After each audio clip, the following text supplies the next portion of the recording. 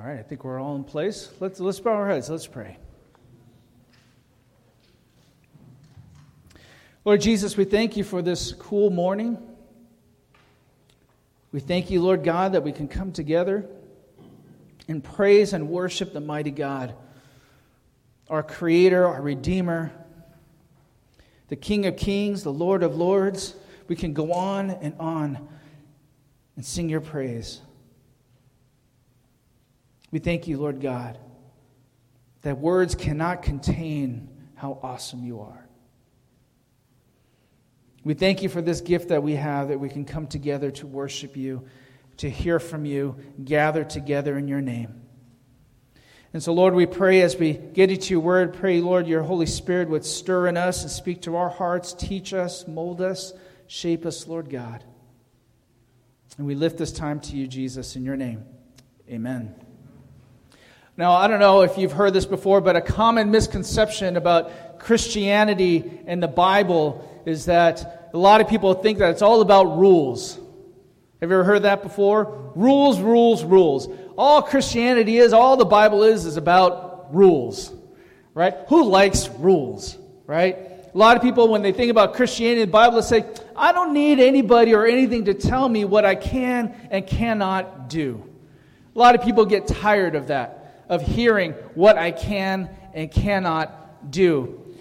I don't know if you've noticed, but no one seems to like rules except the people who make them.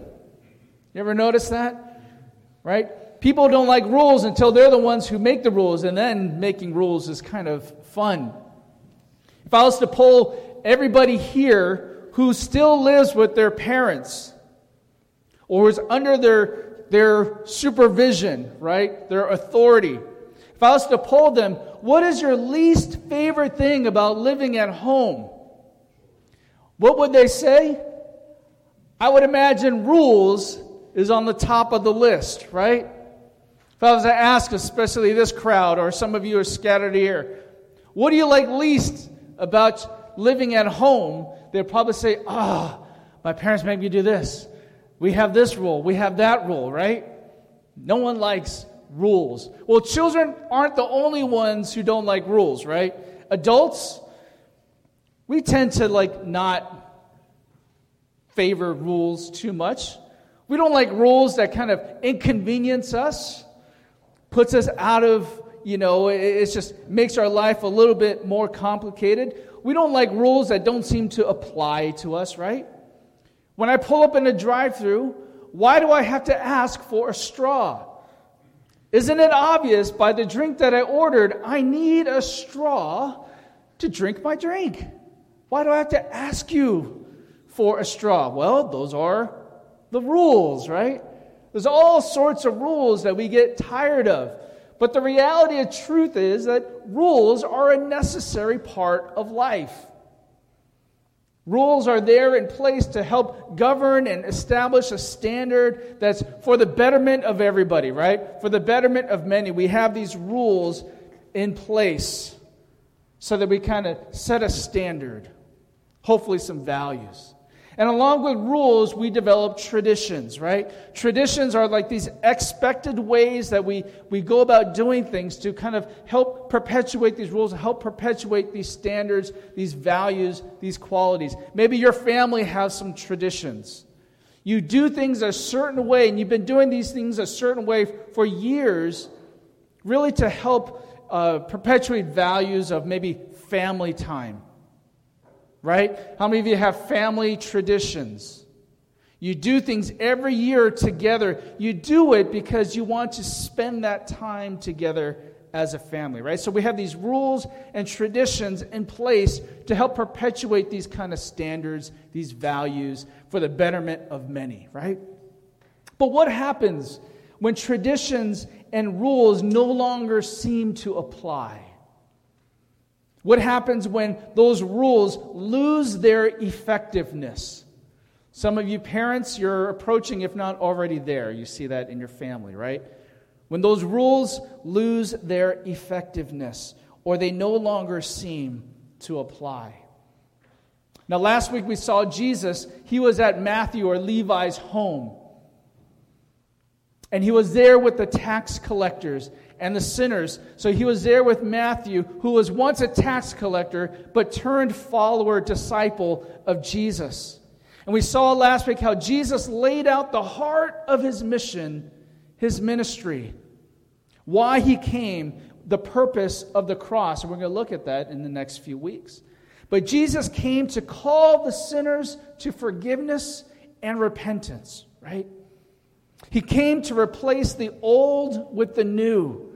He's not about patchwork fixing, but he's about complete transformation in us. So he lays out this picture of why he came, the purpose of the cross, to call the sinners to repentance, to offer a complete change in their life, not just this patchwork stuff. We're going to pick it up in Mark in chapter 2, verse 23. Mark 23. It says, "And it came about that he was passing through the grain fields on the Sabbath, and his disciples came to make their way along while picking the heads of grain. And the Pharisees were saying to him, 'See here, why are they doing what is not lawful on the Sabbath?'" Now here we see Jesus. We're not given the setting or the time of when this is taking place, but we see Jesus and his disciples walking to the grain field on the Sabbath. And in Matthew's account, we see that the disciples were hungry. So they're picking the grains off the wheat fields to eat. And so the Pharisees see this, and they ask Jesus, "Why do your disciples do what is unlawful on the Sabbath?" Now, before we get into an explanation, do you get the sense that Jesus is under intense scrutiny? That he is being watched. Every word that is said, everything he has done is being scrutinized. And so the Pharisees, they see the disciples walking, they pick the grains field, and they're asking, why are you allowing them to do what is unlawful on the Sabbath?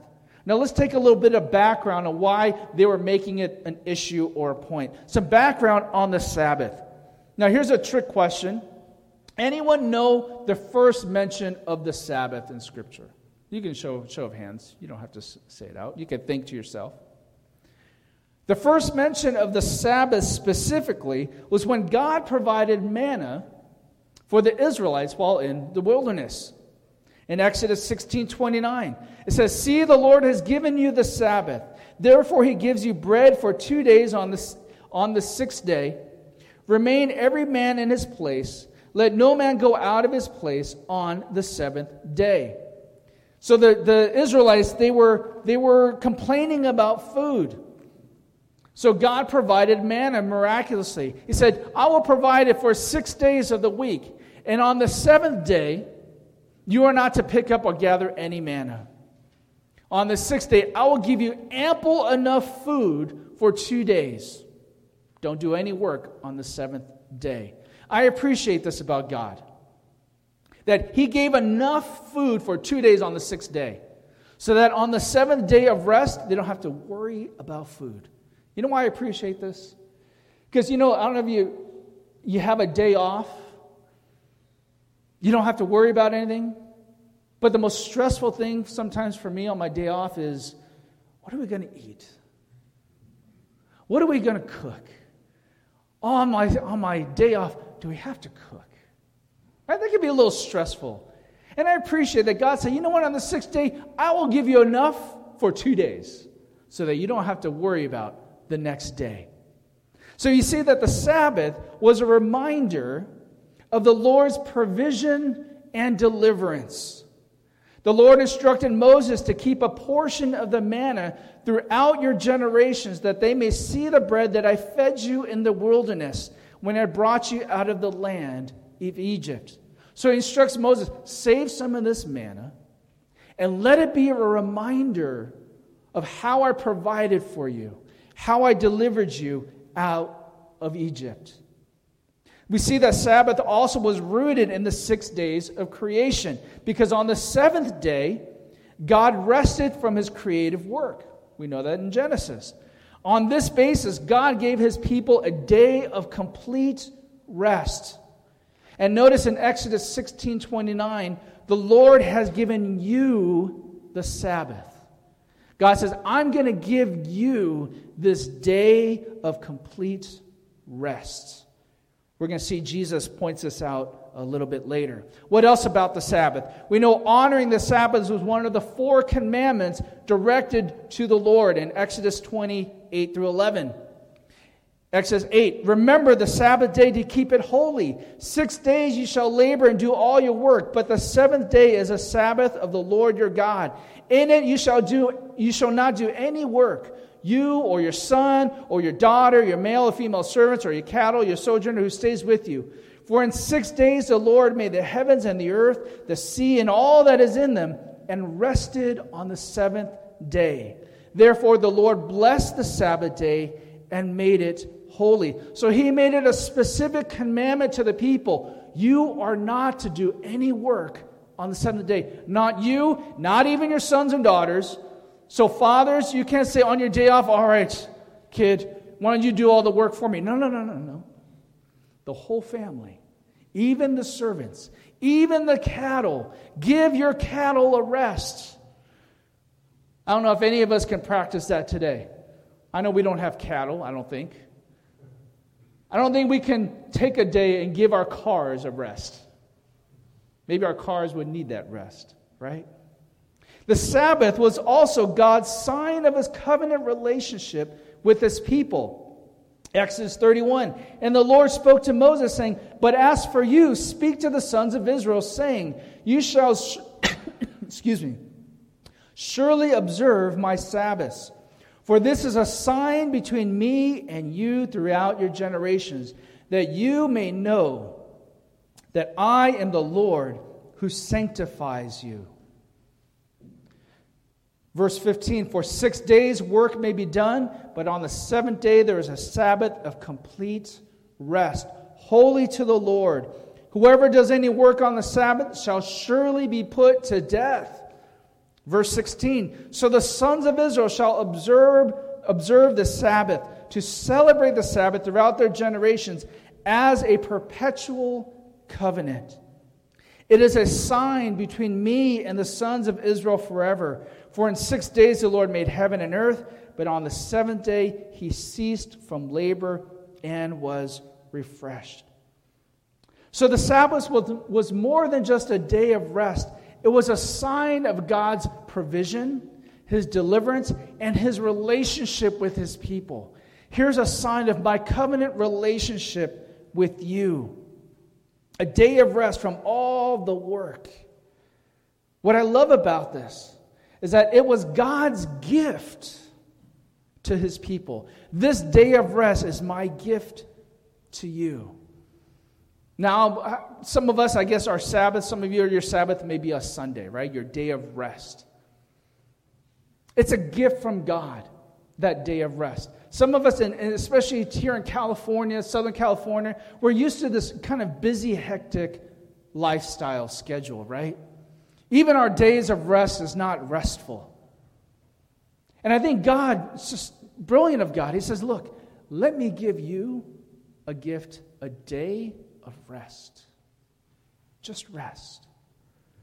I think we don't appreciate that gift from God. That he wants us to have a day to stop working. Don't worry about all that stuff. I know you clocked out on Friday or whatever day it is. Let this be a day of rest. And we don't get that today. Even on Sundays, I think we do Sundays wrong. Right? Sometimes, especially today, parents today, family life today, it's so busy. I've talked to people before that Sundays and church just means different for people. Sundays have meant different things. It used to be Sundays was church day, right? I remember growing up and going to church. I went to church in the morning. I didn't go home till Sunday night. All day was church. But these days now, it's like we have to fit God in to our schedule, even on Sundays. Our family lives is 7 days a week, just busy. And we forget God is giving us a gift of rest. But rest is also more than just doing whatever we want. Notice this day of rest is saying, let it be a reminder of you of what I've done for you, how I've provided for you. See, sometimes we just think of Sunday as just a busy day. We go to church, we serve, we worship, we do all these things, and then it's just like the rest of the day we just do nothing but what we want to do. And sometimes we can neglect honoring God in our day of rest. I have to work on this myself. That on my day off, on my day of rest, that I'm still saying, God, I'm remembering you, honoring you, reminding myself of how good you are, how you've provided for me. So in our day of rest, not just doing, relaxing, watching a game or going to the park, but take that time to honor God. Remind yourself of how He's provided for you, what He's done for you in your life. Now, in this time of Sabbath, there were two specific prohibitions issued by God on the Sabbath. The people were to refrain from laborious work, heavy labor, and then they were not to kindle a fire at home. Two prohibitions by God on the Sabbath. Now, over the course of time, the question arose, what do we consider work? Well, the Jewish law expanded over the years from the written law of Moses to include oral teachings and traditions passed down from rabbis and their teaching. So from this teaching about the Sabbath particularly, what is considered work on the Sabbath, we have 39 categories of Sabbath work prohibited by law. And we're going to go over each 39 prohibitions. I'm just kidding.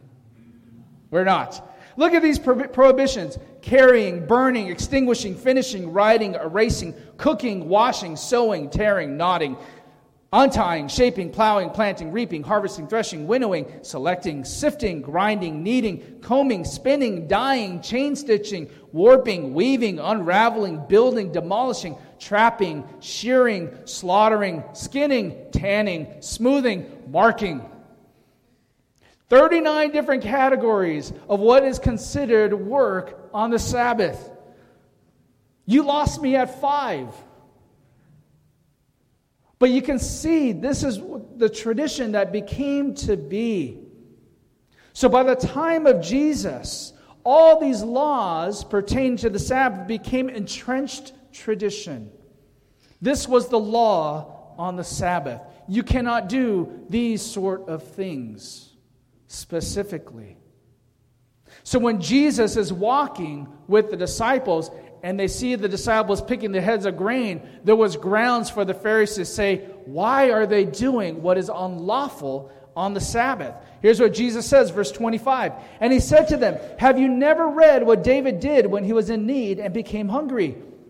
He and his companions, how he entered the house of God in the time of Abiathar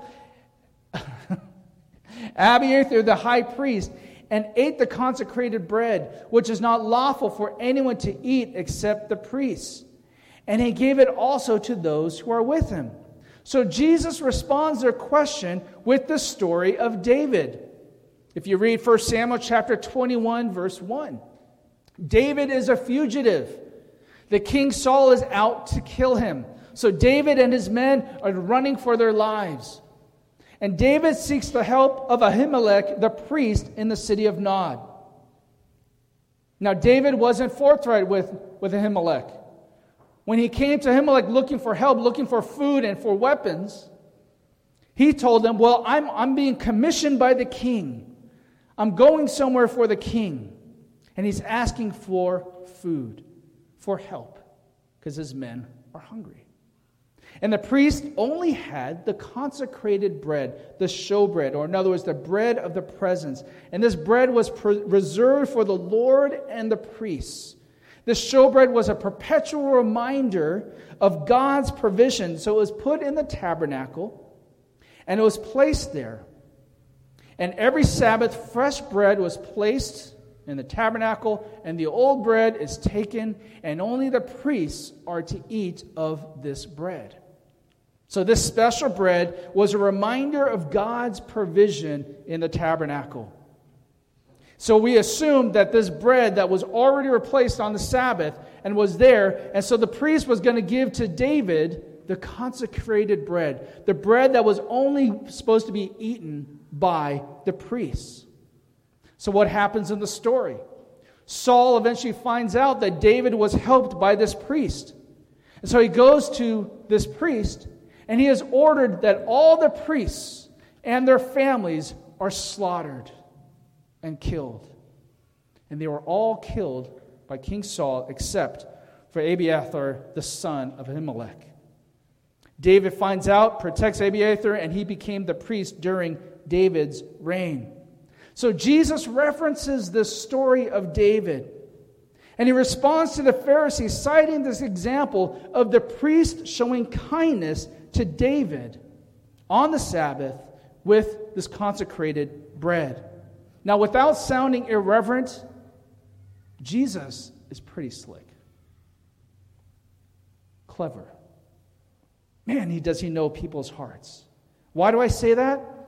Saul was condemned Ahimelech his kindness and did evil by killing all the priests and their families.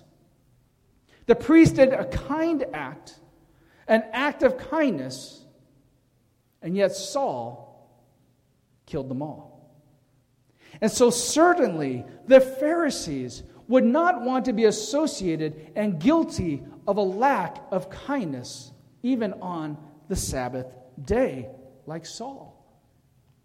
And so Jesus, he says, and he was saying to them, the Sabbath was made for man and not for the Sabbath. Consequently, the Son of Man is Lord even of the Sabbath. Jesus continues to stress this point of God's intention for the Sabbath. The Sabbath was made for man. Man was not made for the Sabbath. So why such strict restrictions? See, the Sabbath wasn't meant to be a stranglehold upon the people as a means of practicing self-righteousness. And so many times people kind of abuse and misuse and flat out neglect the beautiful gifts of God. God gave this beautiful gift, a day of rest for people. And man turned it into a tradition that was so restrictive. And it's just another means of practicing self-righteousness. So Jesus says, consequently, the Son of Man is Lord even of the Sabbath. Now, if you notice, this is the second reference to Jesus as the Son of Man. What was the first time? Last chapter ago, Jesus declares the Son of Man has the authority to what? Forgive sins, right? He says even the Son of Man has authority to forgive sins. And here Jesus declares the Son of Man is Lord even of the Sabbath. Jesus has authority even of the Sabbath. Now, why is this kind of interesting? There's an interesting story in Numbers chapter 15, verse 32. There was a man on the Sabbath day. He was caught collecting wood. An obvious violation. It's laborious work. And he's collecting wood potentially to kindle a fire. So this man was apprehended and was detained. And they had to figure out, what do we do with this man? So the Lord spoke to Moses and declared, the man shall be surely put to death. Now, why is this significant? God determined the judgment on this man who disobeyed the Sabbath. Why is this important? This adds to the significance Jesus is claiming. He said, the Son of Man is even the Lord of the Sabbath. I see this as Jesus declares his authority to permit his disciples, if they were picking the heads, the grain, he has authority to say, you know what? The kind act they're hungry, they can pick up the grains of wheat. See, the perception of what is unlawful blinded the Pharisees from seeing just a simple act of kindness. And this blindness we're going to see later in this chapter 3, verse 1. It goes on. And he entered again into the synagogue, and a man was there with a withered hand. And they were watching him to see if he would heal on the Sabbath in order that they might accuse him. So Jesus walks into the synagogue, and there's peering eyes watching him. Have you ever walked into a situation and you could just feel eyes on you? They're watching to see if you're doing what you're going to do. Literally, they're seeing with suspicion. What is Jesus going to do? Here's this man with a withered hand. I don't know what his hand looked like. Maybe it looked like this. Is Jesus going to do work and heal this man? Or is he going to let him be because it's the Sabbath? What happens? Verse 3. And he said to the man with the withered hand, "Rise and come forward." And he said to them, "Is it lawful on the Sabbath to do good or to do harm? To save a life or to kill?" But they kept silent. I love what happens. See, remember in the previous, in verse 1, they're all looking at Jesus. What's he going to do? But see, we can't trick Jesus. Right? We got to learn this. We cannot trick Jesus. And he responds by asking them a question that turns the table on them. Because they debated this for years. Is it okay to do good on the Sabbath, even if it requires work? So Jesus calls the man to come forward. And notice Jesus doesn't do any work. He doesn't break the law. He asks, is it lawful on the Sabbath to do good or to do harm? To save a life or to kill? In other words, what's better? If I do work and do something good, or if I do nothing and harm somebody? And what did their response was? They kept silent. They were trapped. Their hearts were so hardened. Look at verse 5. And after looking around at them with anger, grieved at their hardness of heart, he said to the man, "Stretch out your hand." And he stretched it out, and the hand was restored. We started this chapter, all eyes were on Jesus, scrutinizing him. What's he going to do? What do we see in verse 5? Now Jesus is looking around at them. He's looking at everybody. And all he does, his soul is stirred.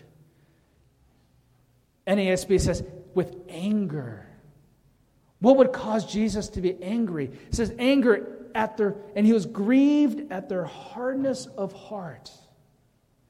What does that mean? It's like calloused. It's so hardened, lose sensitivity. Their hearts have been so hardened that they've lost all sense of sensitivity of what is right and good. And it was grieving to Jesus. See, all this practice of self-righteousness, it hardened their hearts to be able to just see the obvious kind gesture.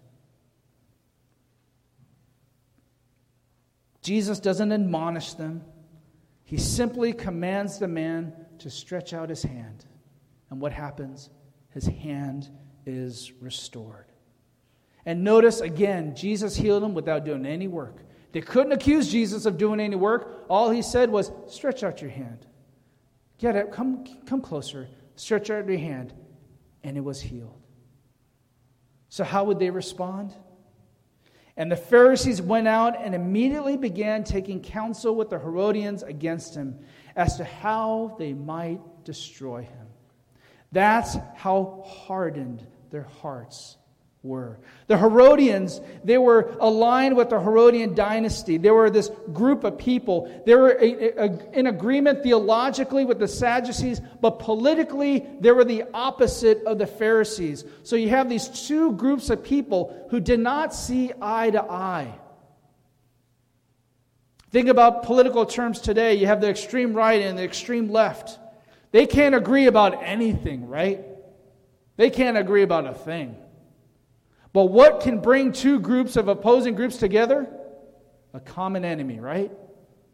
And here we have these two opposing groups, and one thing they have in common, they need to destroy Jesus. On what grounds? They were threatened by him. But there's the condition of the hardness of heart. So many years and years of rules and traditions and self-righteousness, and it ended up hardening their hearts. What do we get from this story? What I want us to kind of marinate on and think about this story that we see here. The first thing, Lord over traditions. When you think about Christianity, do you think about all the traditions and neglect the Lord? Because Christianity is less about the rules and traditions, this misconception, and it's more about honoring the Lord with your life. We can't make the mistake of holding on traditions because that's what we've always done as Christians and lose the sense of meaning and focus. It's kind of funny. I watched a video actually this morning about, which day did Jesus actually get crucified? Was it Friday? Was it Thursday? Or was it Wednesday? Some of you may be thinking, wait, that's a thing? That's really a debatable thing? We're having Good Friday service. I thought it was always Friday. Well, there's some discussion that could be made. Was it on Friday, Thursday, or Wednesday? But tradition. We get held up on tradition. Wait, was Jesus born on the 25th? Because if he wasn't, there goes my faith. Or we think so much about tradition that we lose the sense of meaning that we need to realize. Christianity, our walk with the Lord, it's more about the Lord, honoring the Lord with our life than the traditions that we've always been taught. Now, does this mean we don't need to have any rules? Some people might be thinking, please let that be the case. Rules are out the window, right? No. But as believers in Christ, we're not governed by the rules, but we are governed by the Holy Spirit. But rules help keep us in right standing with God. Why did God have to have the laws? Because those laws tried to help keep the people in line with God, in relationship with God, to keep them from wandering away, to keep them from sinning. That's why we have rules. We have rules when we drive, because if you drive too fast, you're going to kill somebody. You're going to hurt somebody. Right? Those are the reasons why we have rules. Parents, you establish rules, right? You have an expected standard of behavior. It's important that we have rules. We value those things. You don't want your kids running off into the street and getting hit. But as they get older, what happens to those rules? Those rules can expand. They cover different areas. But the goal of parenting is what? That they will make decisions on their own, that they will desire to do what's right, and they don't need your rules to tell them what to do. That's the goal of parenting, right? You establish rules to help teach them and train them to make decisions that is honoring to God, so that when they get old enough, they're no longer under your rules, that they will make those decisions that's honored to God, and they don't need your rules to do it, right? That's the goal of parenting. But see, as Christians, we are governed by what? The Holy Spirit. So that in our life, we're not being obedient to God because these are the rules that you're supposed to do, but because the Holy Spirit is leading us and changing us and saying, this is what we want to do. This is what's honoring to God. Not because He made rules, but because we want to honor God with our life. The Spirit is leading us to make decisions that is honoring to Him. Rules don't harden hearts, but rules often tend to reveal the tendency of our hearts, and we tend to go away from God. Right? That's why He has a Spirit in us to say, look, make good decisions. Make decisions that's going to honor God. You don't need to have your pastor to tell you this is wrong. You don't need to have your parents to tell you this is wrong, don't do this, do that, but that your desire is going to be, God, I want to honor you. I remember why you told the Israelites not to do these things, so that I can stay in fellowship, stay in relationship with you. The third thing I would say in this passage that we see is honor the Sabbath as a gift from God.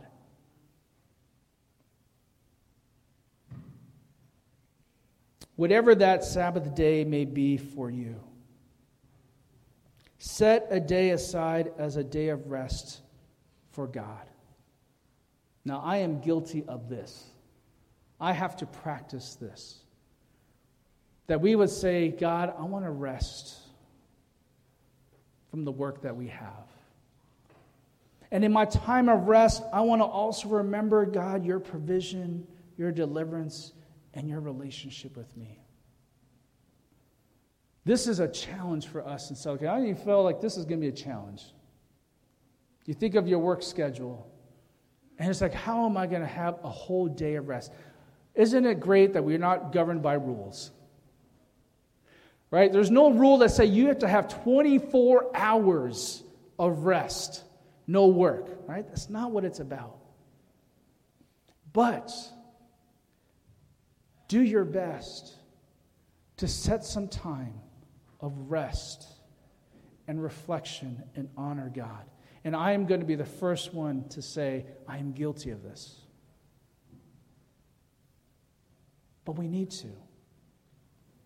And it's God's gift to us. Teach this to our kids. Don't fill their schedules so much. They don't know what it means to rest, and they don't know what it means to give time to God. Praise God that Christianity isn't about rules. It isn't just about traditions. But it's that reminder that God is in relationship with us and wants to keep us in relationship with Him. Let's bow our heads and let's pray. Lord God, we come before you. We thank you so much of what you've done for us, with us, in us, through us.